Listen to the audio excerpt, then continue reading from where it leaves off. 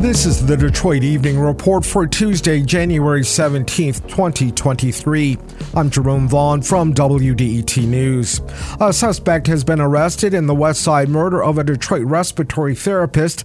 Tracy Golden was leaving a party store in North Rosedale Park the night of December 28th when a man approached, shot her, and stole her vehicle. Detroit Police Chief James White announced the arrest and charging of 19-year-old Bradley Thurman at a news conference today.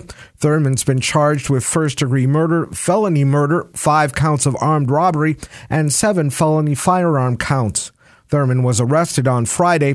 North Rosedale Park is one of Detroit's more stable neighborhoods. Democratic lawmakers are working to repeal Michigan's right-to-work law. Right-to-work bans the required payment of some union fees. Democratic State Senator Darren Camilleri is one of the lawmakers sponsoring the repeal measure.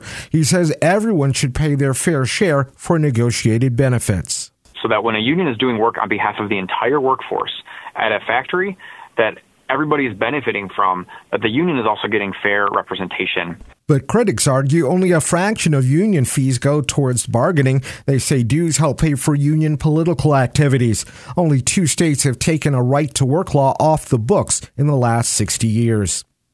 A new group called the Muslim Women of Business hosted a brunch over the weekend to create a network of Muslim entrepreneurs.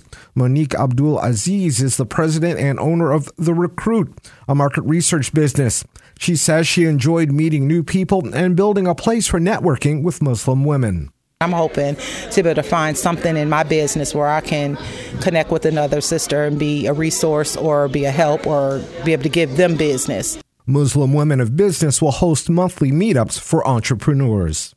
And Jim Harbaugh is staying at the University of Michigan. That's a decision he personally gave the school president yesterday, ending another round of speculation that he would return to the NFL. Harbaugh says his heart is at the University of Michigan. He and the school have not reached an agreement on a contract extension yet, but both sides plan to work on a new deal this week. That's according to a person familiar with the situation. That person spoke to the Associated Press on condition of anonymity because details of the negotiations have not been announced. The Denver Broncos and Carolina Panthers spoke with Harbaugh about their head coaching vacancies this month.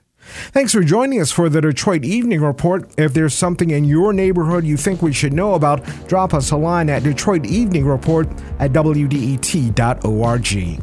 I'm Jerome Vaughn, WDET News.